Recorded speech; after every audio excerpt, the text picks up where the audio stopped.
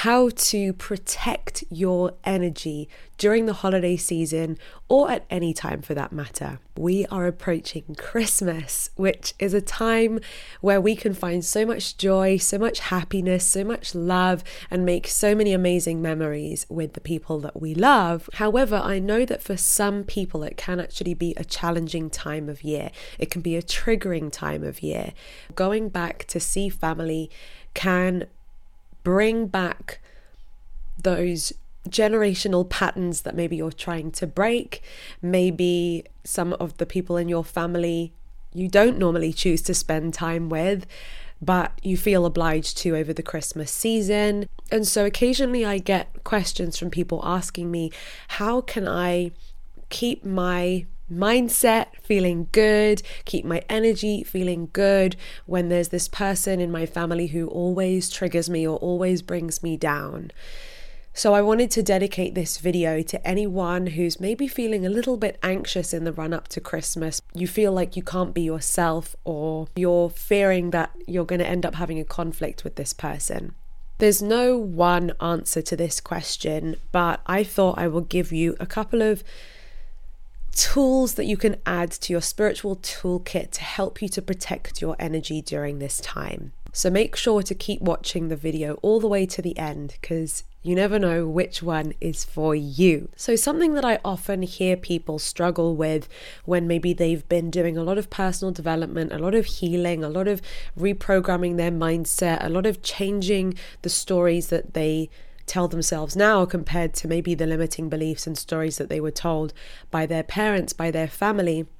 Something that often people struggle with is they get scared that if they go and spend time with their family, that they may end up reverting back to old ways, old patterns, and old triggers. When looking at a spiritual journey, it's easy for things to be easy when they're easy, right?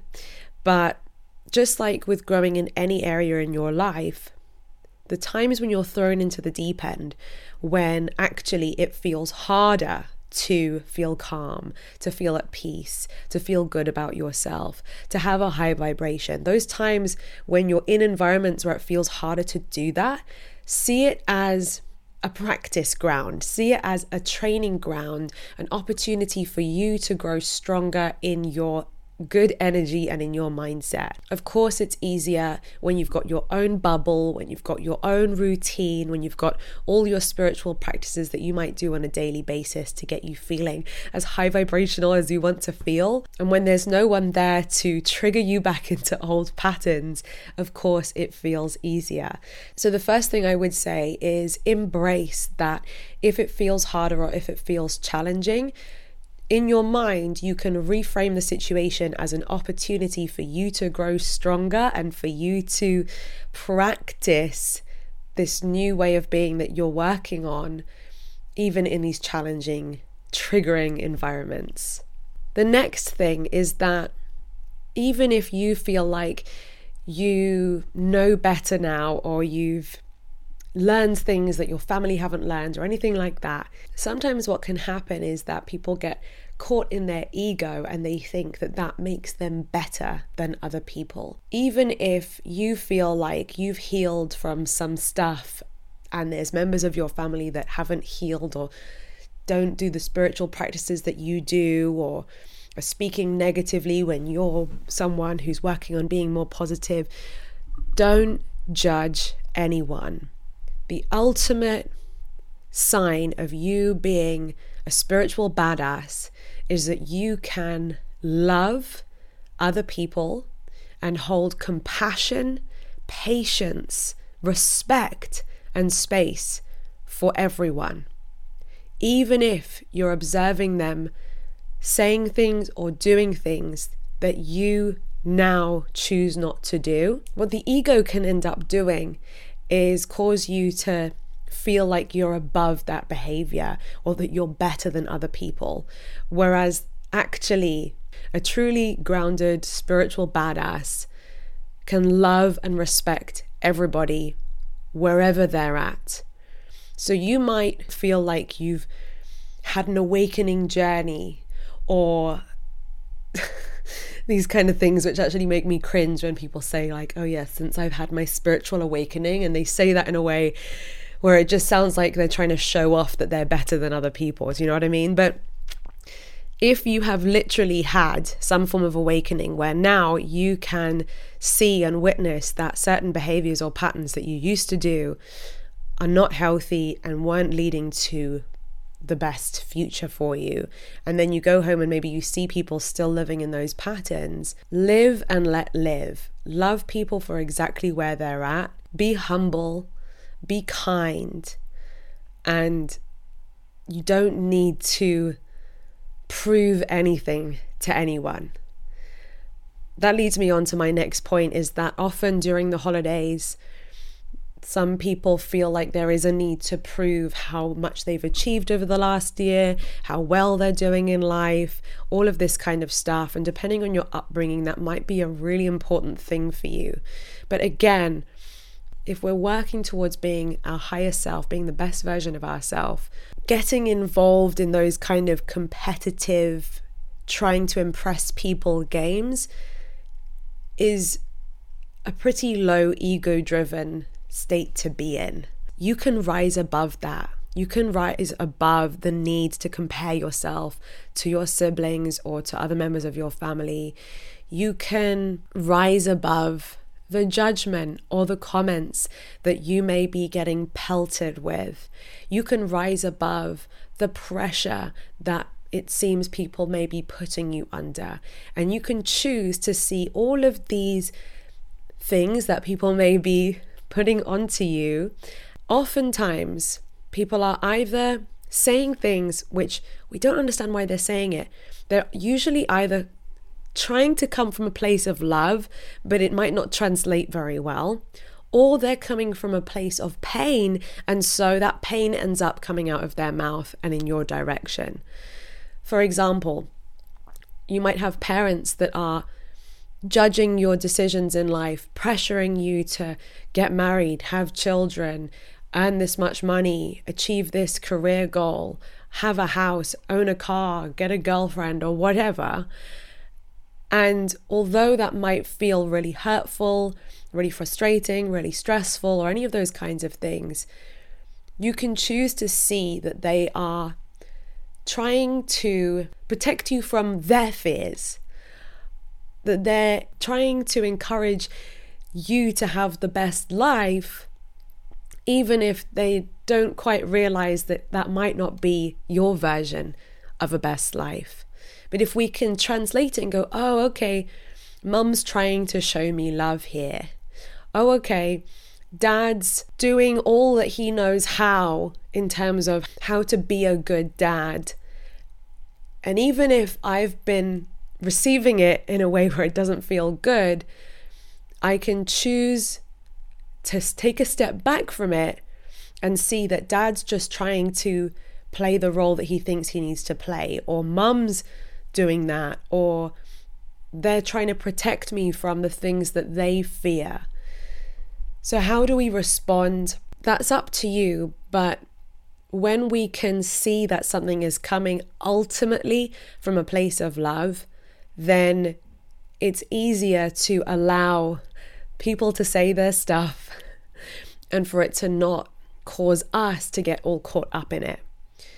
A less extreme version of this was my dear, amazing grandma.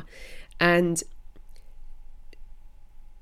in her family upbringing, I don't know how many times she was told, I love you, or how much affection she was given as a child.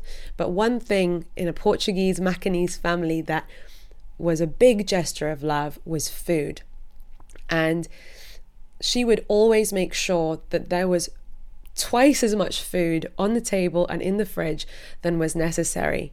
And I remember growing up thinking, why does she always overcook? Sometimes we've all of us stuffed ourselves to the limits, and yet it looks like the food hasn't even been touched and there's so many leftovers. And I used to wonder why she would get stressed about what to buy for people food-wise, what to cook, etc. Until then one day I realized that cooking and giving people food was a way that she could tell us how much she loves us, was a way of her expressing her love for us, even if maybe saying the words "I love you" didn't come as naturally to her. And I remember one day, it wasn't a big family gathering, it was just the two of us, and I had to leave the house, I had to leave her house, and she said, "Oh, before you go, please, let me give you some food, and we went to the freezer, and my heart, she was looking in the freezer. "Oh, Lucy, do you want these sausage rolls?" I was like, "Oh, Grandma, thank you, but I don't eat meat." And "Oh, thank you, but we have a lot already." And I realized, hang on, I keep kind of blocking receiving the love, because even if I don't want the sausage rolls or whatever, she's trying to show me that she loves me. So then I decided to choose to respond differently. And I remember then one day accepting the food from her freezer and saying, "Thank you so much, Grandma. I love you too." And her face, she just kind of stopped, almost a little bit shocked. But then she smiled warmly at me, and I felt like that me responding to her in that way made her feel so much better, made me feel so much better, because I was receiving her gesture, which was coming from a place of love, instead of blocking or rejecting the gesture. So it wasn't about the sausage rolls, it was about giving and receiving of love. Another tip I can suggest is that if arguments start to happen, if you can see conflicts coming up and you can start to sense them boiling up, just like, who is it? One of the Kardashians, Kourtney Kardashian or something, says, "I'm unsubscribing from this drama," and respectfully and lovingly, you can choose in your mind not to subscribe to the drama, not to put both legs, both arms, your whole body into being involved in the drama or in the conflict. You can choose to mentally and energetically just stay on a surface level and not bite the bait, not be triggered to go down maybe the same argument patterns that you normally go down. Sometimes the ego, if we feel like we're being wronged, we feel like we have to be right and we have to prove that we're right. But it's better to be kind than it is to be right. Even if these people might be triggering the heck out of you, remember that you can still choose to respond from a place of love and compassion, even if you don't always fully understand why people are being the way that they're being. I mentioned that sometimes people come from a place of love and sometimes people come from a place of pain. And sometimes there might be people in your family or in your friendship groups and they say the meanest things sometimes, or that you feel like you can't walk into a room without them saying something that is trying to make you feel not good about yourself, trying to make you feel small. And sometimes that can be really frustrating and it can cause you to ask, why? Why would someone be like that? One approach is just to kind of tread lightly and hope that you don't become the target of some sort of abuse. Or another way to look at it is that there is no need necessarily, I'm not speaking for all people here, but sometimes there is no need to be scared of that person when you realize that actually inside of that person who is trying to cause so much hurt and pain, inside that person is a child, a small inner child who's hurting, who's scared, who has felt rejection, maybe who's been abused, who is so afraid of someone seeing who they truly are or hurting them that they must hurt other people first, so that it's almost like a protective mechanism. And if you can think of someone where you think, hang on a second, I get it. That's why they always have to cause pain to other people, because it's actually a way of protecting themselves, or it's a defense mechanism that they learned when they were very young, maybe when they were forced to grow up too soon. And now they still, even as a fully grown adult, seem to act from this place of causing other people pain in quite an immature way, when you can see that that's what's actually going on the inside, again, that can allow you to be able to hold compassionate space and maybe even love for that person. Now, how to express this? I wouldn't recommend being their therapist and telling them this psychoanalysis. I wouldn't recommend you coming again from a place of ego and telling them, the reason why you do all of this stuff is because you have unhealed trauma as a child, da, da, da, da. Don't say any of that, of course. But it can help you to see what they're doing for what it is, instead of allowing it to hurt you deeply and ask yourself, what can I do differently to get this person to like me?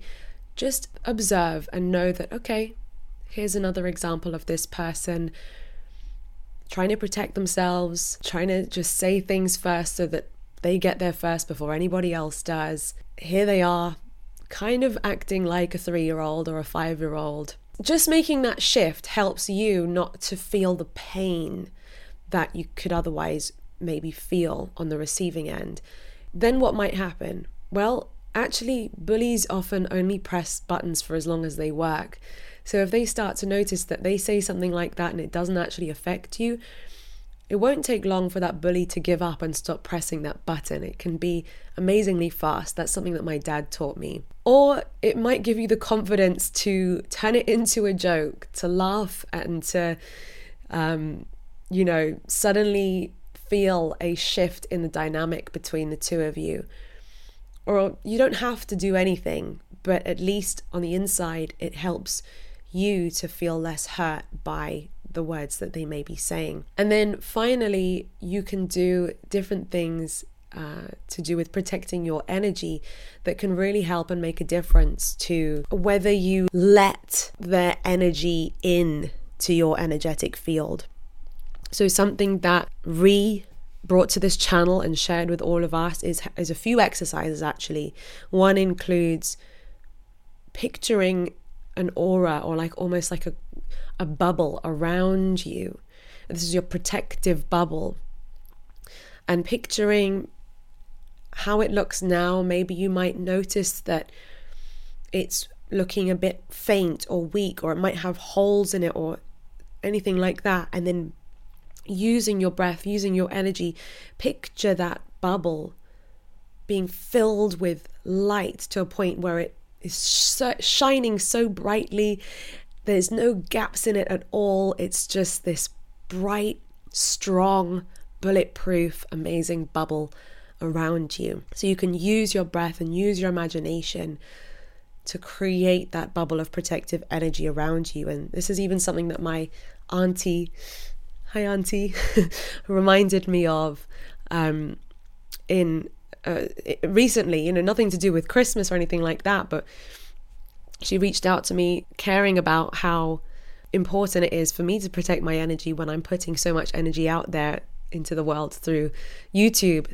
So, this is something that I practice not just during the holiday season, but it's something that I'm practicing getting into the habit of doing daily. What I'll do is I'll actually link Ree's video below, because it's a really powerful video where she gives multiple different techniques, energetic techniques of how to protect your energy. I know how much these things have helped me from, my dad taught me a lot of this stuff, energy healers taught me a lot of this stuff, and different mentors have helped me to be able to look at people differently in a more compassionate way and in a less triggered and defensive way.